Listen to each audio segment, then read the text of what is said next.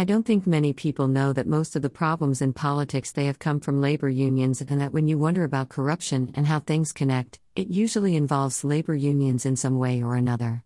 For instance, despite the Joe Biden statements that the economy is good, we are seeing massive layoffs in entertainment and big tech. There are reports this week involving Disney laying off 7,000 employees due to bad performances driven by economic realities. And NBC has many workers threatening to walk off the job because job cuts are looming. It's their entertainment union that is the problem behind the mess. So when it is wondered why the police seem never to punish the bad guys as we think they should, or if the media is supporting a local school board and their desire to hide bad behavior from their unionized workforce, the smoking gun always points back to labor unions. At the federal government level, it's labor unions who run most of Washington, D.C.'s culture. Most of the FBI agents are in a union. IRS workers are in a union.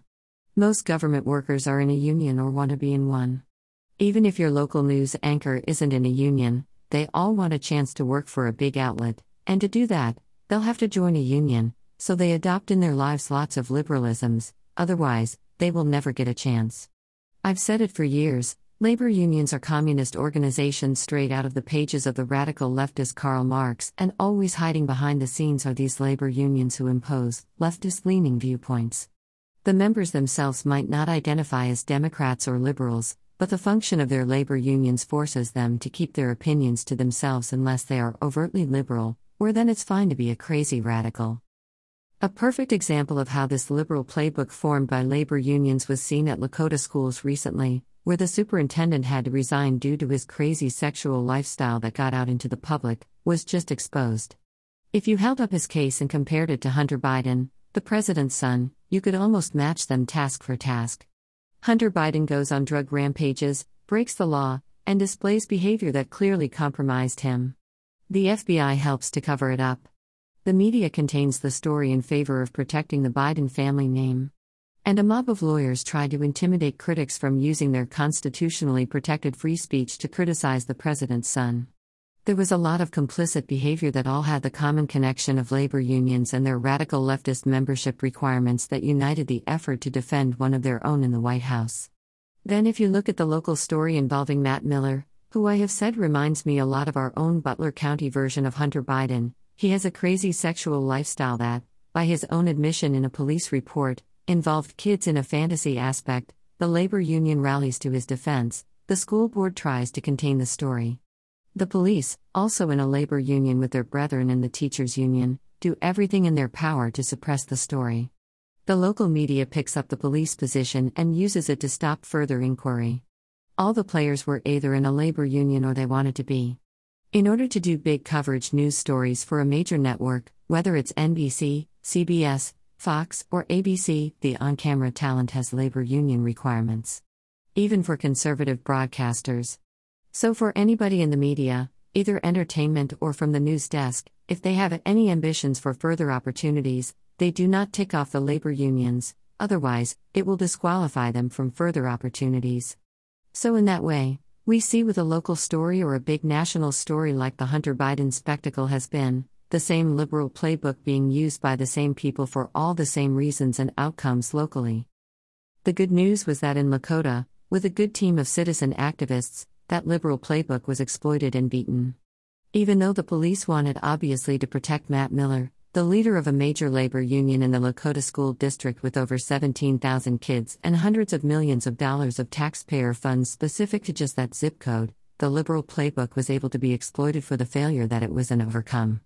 The way it works with superintendents is that they are usually recruited from the teachers' labor union pool of possibilities. So even if they aren't members of the teachers' union, they work as administrators to protect those liberal values as they are promoted, and it becomes their most fundamental concern, protecting the labor union from outside opinions. So that is how the labor union of the local sheriff's office gets pulled into defending such bad behavior when it was discovered. They may not personally agree with it. They might have strong opinions in a conservative direction. But to stay good in their union, where their pay and pensions are protected from management changes, they remain silent on controversial matters because they don't want to rock the boat in their union. So they end up going along with the bad behavior. Then, of course, the same holds true in the local media. If the participants aren't in a union, They often want to be so they can have a chance at better opportunities, which holds true for the newspaper reporter. They may not be in a union, but their editors are owned by larger media groups who are in unions, so the rules flow downhill. The threat that unions espouse is that people who stand in their way will either be beaten up or denied employment opportunities. Once those two things are exposed for their lies, the unions lose their power. But the story in Lakota got out anyway. Despite the opposition, the threats, and the snowballing that occurred to protect the local union from outside opinions, essentially, a large group of parents were able to unite behind a common cause of protecting children from blowing open that liberal playbook and defeat the firewalls that typically protect all these bad employees. That same playbook can be used on the White House or at any level where it is being applied because it has all the same weaknesses. When there is scrutiny, and people use constitutional protections to manage their concerns, the liberal playbook fails every time. Because their sentiments of liberalism are built on Karl Marx's communist radicalism, they cannot hold up to the scrutiny of true debate, and their positions fall apart quickly. Many were bewildered that the machine that protected Matt Miller was so unjust, and so many people worked together to suppress information that was critical to the community. But that was seeing a big national problem up close when we wonder the same about Hunter Biden and other liberals who get caught doing terrible things, but they feel they will get away with them because labor unions will rally to their cause every time to protect their employment. We aren't dealing with rationality here, the kind of world the rest of us live in. We are dealing with a radicalism that has penetrated our government at every level, and as long as they are attached, we will have massive corruption. But at Lakota, that liberal playbook has failed, and the lessons learned can be applied everywhere that such corruption is seen. And for those who do use those methods, the labor union position will lose 100% of the time because they cannot stand up to scrutiny and constitutional law. Rich Hoffman. Click to buy the Gunfighter's Guide to Business.